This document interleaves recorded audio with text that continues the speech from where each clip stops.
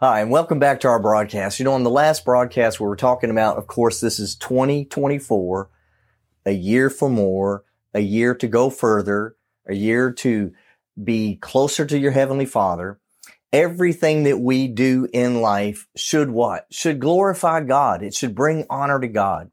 Everything that we do, there, I'm thinking of a song, every move you make, every step you take, I'm watching you, but it is God watching us, but not to look at us fail, not to look at us mess up, but to see us be victorious and overcomers. God desires for us to move forward, to move higher, and to move closer to Him. So whatever we're facing in life, I talk about this a lot, that whatever we face in life, we are not facing this alone. I believe that's a message that we should not forget, because God is with us. He's in us, but many times we forget that He really is living on the inside of us. And His Word declares, the Bible declares, that He will never leave us and never forsake us. But why is it that many times that we get into a situation, or we go through life, or we really go by our feelings because we feel like God has left us or abandoned us? But the truth is, He will never, ever leave us. And that's a confidence that we have. I'm human, and many people will say that I'm a trustworthy person because I'm honest, I have integrity, and, at work they can count on me, and my wife would say that I'm very trustworthy. But I fail. I will let people down. I'll do my best not to, but I'm still going to fail you. If you wanted to try to be close to me, or to be my friend, and you were around me a lot, you'd find out that I'm going to fail you at some point. I'm going to do my best not to, but God will never fail you. God will never fail you. He'll never let you down, but man will fail you. And when we put our trust in man, when we don't put our trust solely in God, when we don't put our trust in Him first and above all, then we're going to get let down. Trust is something that it's hard to overcome when trust is broken. It's hard to build that back. Many people say, well, why don't you just trust me? Or growing up, our children would say, well, you don't trust me. No, it's not that you apologized and now you're trustworthy again. You have to prove trustworthiness, and people will fail us. But one person who has never, ever given a reason or broken that trust is our Heavenly Father. He has never, ever failed us, and He's not going to start now. So as we go into we already have gone into it, but as we're going through 2024, I believe that Jesus is coming back very soon, and it's not something to fear or be afraid of. It's something to anticipate and have expectation of. It's something for us to look forward to, that our future is bright, that what is ahead of us is wonderful. Everything that God has laid out for us is for our benefit. He created this earth for us. He created the earth to give mankind a beautiful home and a place for God and man to dwell together, and God and man to communicate with.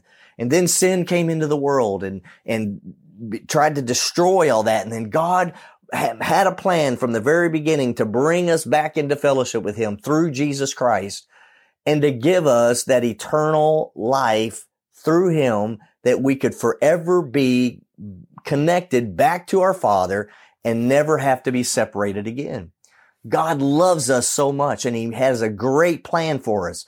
And so as we move forward in 2024, what is the greatest thing that we can do is to share the good news with other people, is to share this wonderful life. People are searching. They're searching for an answer, and they cannot find it in this world. They're reaching, they're grasping, they're trying to find something to fill on the inside of them, that emptiness. And there's a saying, I don't remember who it was that coined this phrase, but there is a God-shaped vacuum on the inside of every person that can only be filled by Him. There's a place that only God will fit. Nothing else will satisfy it. Nothing else will make it okay. The world will try to say, well, if we just accept and we just love and we're kind. Yes, we should love and accept people and be kind, but we don't have to accept sin. We don't have to accept people, acting wrong or acting crazy. There is correction. There is a judgment.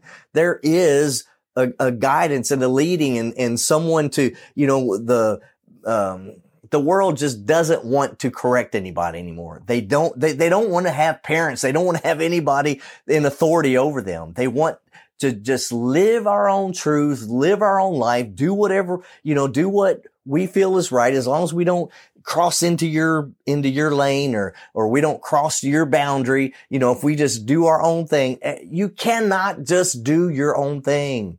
You cannot live this life. You are not an island. You can't live your life without connecting to other people.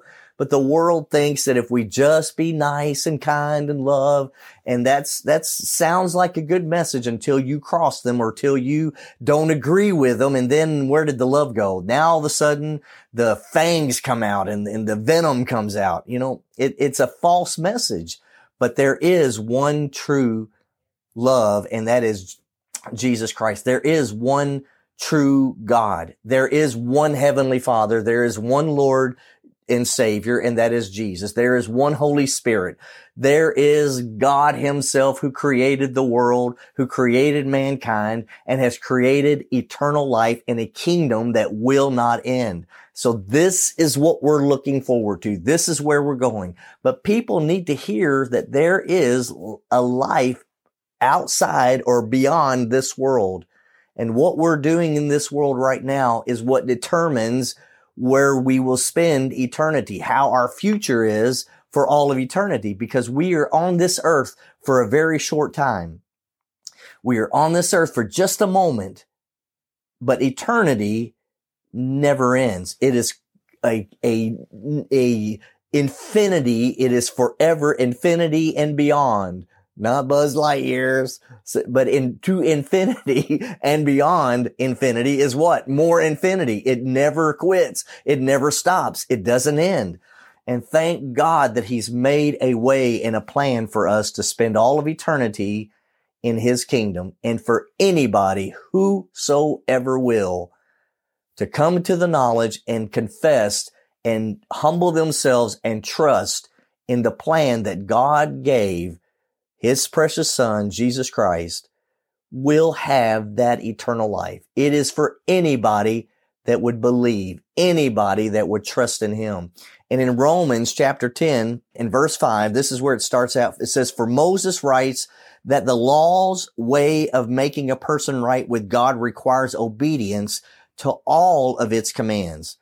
But faith's way of getting right with God says, don't say in your heart, who will go up to heaven to bring Christ down to the earth? And don't say who will go down to the place of the dead to bring Christ back to life again." The world thinks that if Christ was, or people, not necessarily the world, but people think that if Christ was on the earth today, it would be better. But it wouldn't be better. Christ did His work. He did His job. And when His work was finished, that wasn't the entire plan, just Him coming to the earth, but part of God's plan was to send the precious Holy Spirit to be with us. When Christ could only be at one place at one time, the Holy Spirit is everywhere and can be in all of us. And yes, that's hard to wrap your mind around that, how that works, but just believe that it is the way it is, that the Holy Spirit is in me. He is in you. If you're a believer, if you've invited Christ into your life, into your heart, the Holy Spirit comes in, lives and abides on the inside of you, makes you a new creation, changes you to be in the image of Christ on the inside, your spirit man, to be pure and holy and righteous as Jesus is. And yes, that is hard for some people to get a hold of, but it's your spirit. It's not your flesh. It's not your personality. Your opinion doesn't become as righteous and holy as Christ is. That has to be developed. But your spirit man on the inside becomes pure and holy, because if it didn't, you could never stand before God Almighty. but you can because he recreates your spirit in his image and becomes just like him, pure, holy, and righteous. And you can stand before God without condemnation because of what Jesus did. And so the world would say that if, Christ walking on the earth, that would be, if I could just touch him, if I could physically touch him, but he could only be at one place at one time. He could reach only a few people at a time. And then how would people be able to get to him? Because there would be people that would guard and protect and keep him away from people, and he would be untouchable. But through the precious Holy Spirit, God is touchable to everyone. That is how precious God, his plan it was and is, that he made it to where no one would be left out or abandoned. So people would, so Paul is saying, don't say within yourself, who's to go up to Christ, to heaven and bring Christ back or down or to bring him back to life again. He did was raised from the dead. He is alive and he is in heaven, seated next to the heavenly Father. And in verse 8, it says, in fact, it says the message is very close at hand. It is on your lips and in your heart. And that message is the very message about faith that we preach. If you, Romans 10, 9 and 10, you've heard, this is in the New Living. It's a little different than maybe the King James that you've heard, but it says the very same thing. If you openly declare, if you confess with your mouth, if you openly declare that Jesus is Lord, believe in your heart that God raised him from the dead, you will be saved. What a message for mankind. If you would believe in your heart, say with your mouth, declare it openly, you confess, because the Bible says, Jesus said, out of the abundance of the heart, the mouth speaks. Whatever's in your heart's what's going to come out. So you can't openly say or declare something that is not really in there. You can do it for a little while. You could say it for a moment, but if something you say continually is what is really on the inside of you, it's what you really believe. When the pressure is applied, when it's pressed, my uncle was just talking about this today. When you're squeezed, what's on the inside, when you're squeezed, it's going to come out. Just like a sponge, what it's full of, when it gets squeezed, it ain't got a choice. It's coming out. It's going to come out. So if you really truly believe that Jesus Christ is your Lord and you really declare him as your Lord and Savior, when the pressure's applied, when you're squeezed, what's going to come out is, Lord Jesus, you are my Lord and Savior. That's really what's on the inside of you. And so in verse 11, as the scripture tells us, anyone who trusts in him will never be disgraced. Your trust in the Lord God Almighty is not invaluable or I'm not saying that right, but your trust in the Lord God Almighty will never bring you disgrace. It will never disappoint you because he will not fail. There have been people in your life that have failed you, that maybe people that were your authority, people that were people you looked up to, you respected, people that were maybe in charge of you, maybe even as you were growing up or even as an adult, people that you trusted and respected, let you down and failed you. But I'm telling you, God will never fail you.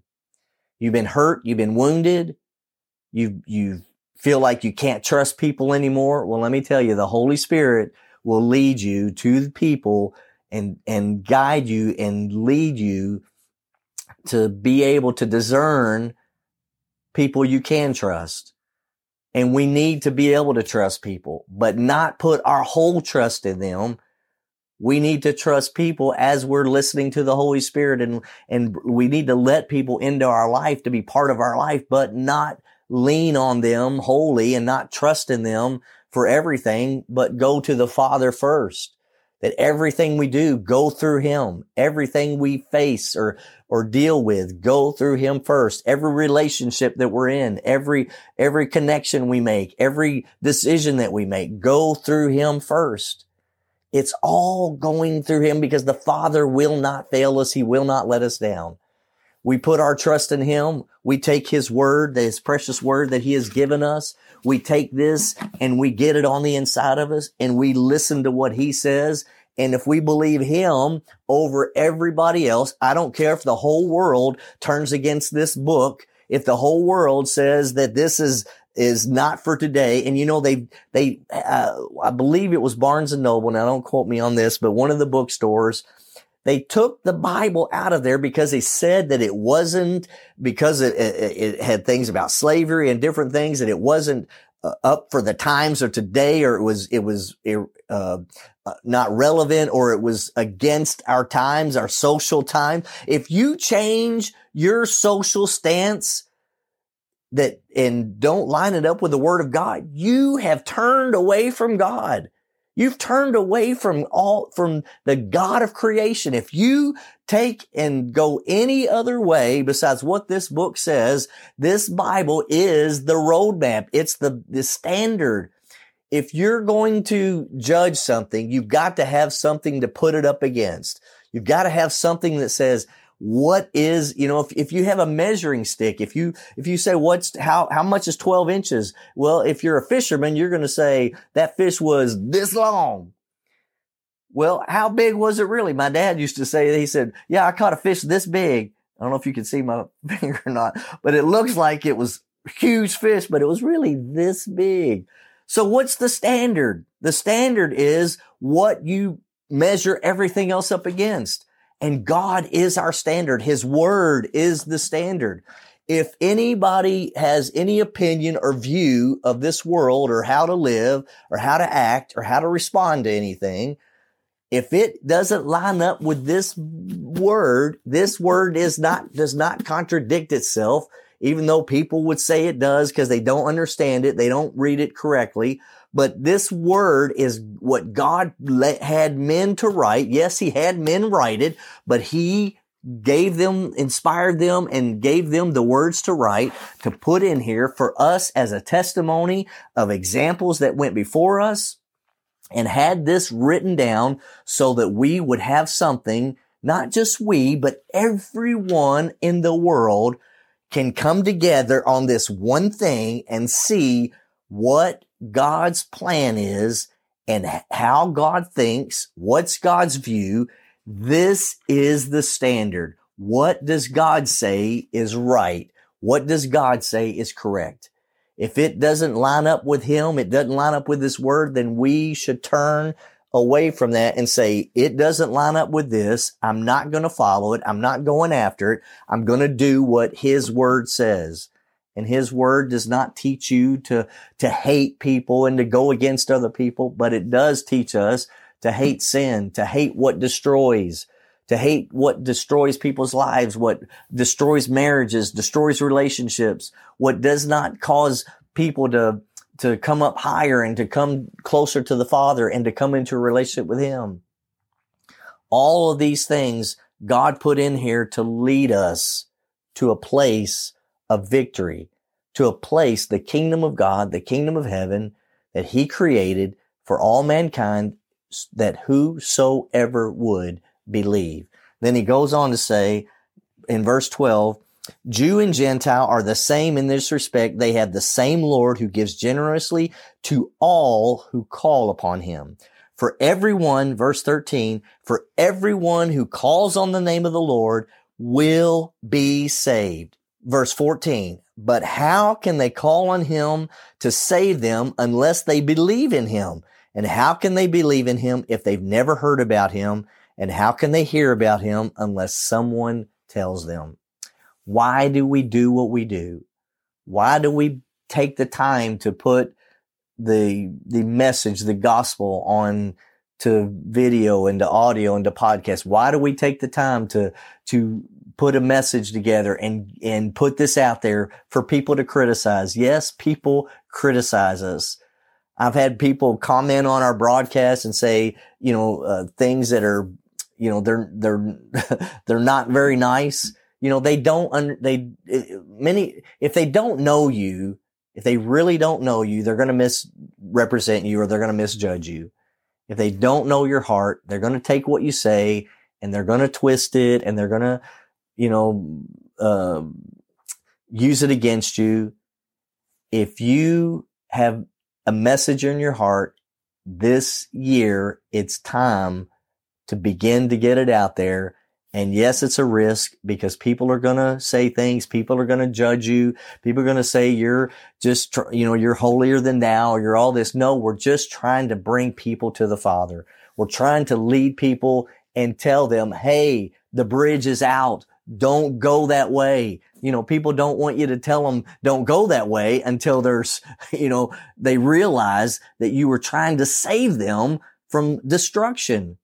But they can't see it. You can't see the bridge is out. When you're on a road and up ahead of you, it's a flat road or there's a curve, you can't see the danger that's up ahead. And if someone's waving their arms and trying to flag you down and you think, man, that person's crazy, what is wrong with them? I heard a testimony from Andrew Womack. He said he was traveling on a road and he come around a curve. It was it was dark. It was a real curvy road, and he come up and he almost hit this car. Well, there was an accident and a horse was loose on the road. Well, somebody came up from around behind him and hit that horse and threw that car up over and flipped that car. And all this massive destruction killed the horse, and all of these cars were piling up. Well, he knew that people around the curve could not see what had happened. So he runs down the street, runs up around the curve, and begins to flag people, trying to get them to stop, waving them, stop, stop, stop, stop. Well, people were zipping by him. He said they were waving at him with their finger. You know what that means. They were mad. They were cussing him. They were yelling all this stuff. You crazy? Because, here he is trying to jump out in front of them to get them to see him and to stop. And they're thinking, this guy's nuts. He's crazy. But what they didn't realize was up ahead, he was a life-threatening, situation that if they did not stop, their own life was in danger. And that's what happens in this world. When we spread the gospel, we tell people about Christ or about serving God. If we say anything that goes against their views or their lifestyle, they think they don't want you're crazy. You're the one that's off. And all we're doing is trying to lead people away from destruction. And how can they hear unless someone tells them? We have got to get the message out. Your neighbors have got to hear. Your family members have got to hear. Your friends have got to hear. And if you don't have a relationship that you can go to your family members or you can go to people, then pray, Lord, send someone to reach them. Pray for them. Jesus said, pray for laborers because the harvest is plentiful, but the laborers are few. It's not easy to get out there and give a message. It's not easy to get out there and share because what are they going to think of me? They're going to think I'm criticizing. I'm judging them. I'm trying to judge their life. No, we're trying to save their life. We're trying to save them from a life of destruction. And not only that, from an eternity of destruction. We don't want anybody to die and go to hell. We want as many as possible to be saved. That is the heart of the Father, to lead as many as who will humble themselves, not be full of pride and arrogance, and say, I'm going to live my life the way I want to live it. I'm going to do my own thing. If there's a God, then so. If there's a hell, I'm going to be the life of the party. There's so many stupid sayings that people say out there. They have no clue what is awaiting them. But we've got to get the message out. We've got to do what we can to reach people, support people out there. You see these ministers that, if you've been reached by and touched by these ministers out there, sow into their ministry. I'm not saying this for you to sow to us. I'm saying that when you see that there's a ministry out there that's getting the gospel out, we give and we sow constantly. Annette and I give so much to these ministries because we believe that it's important that the gospel goes forth and gets out there and people's lives are reached.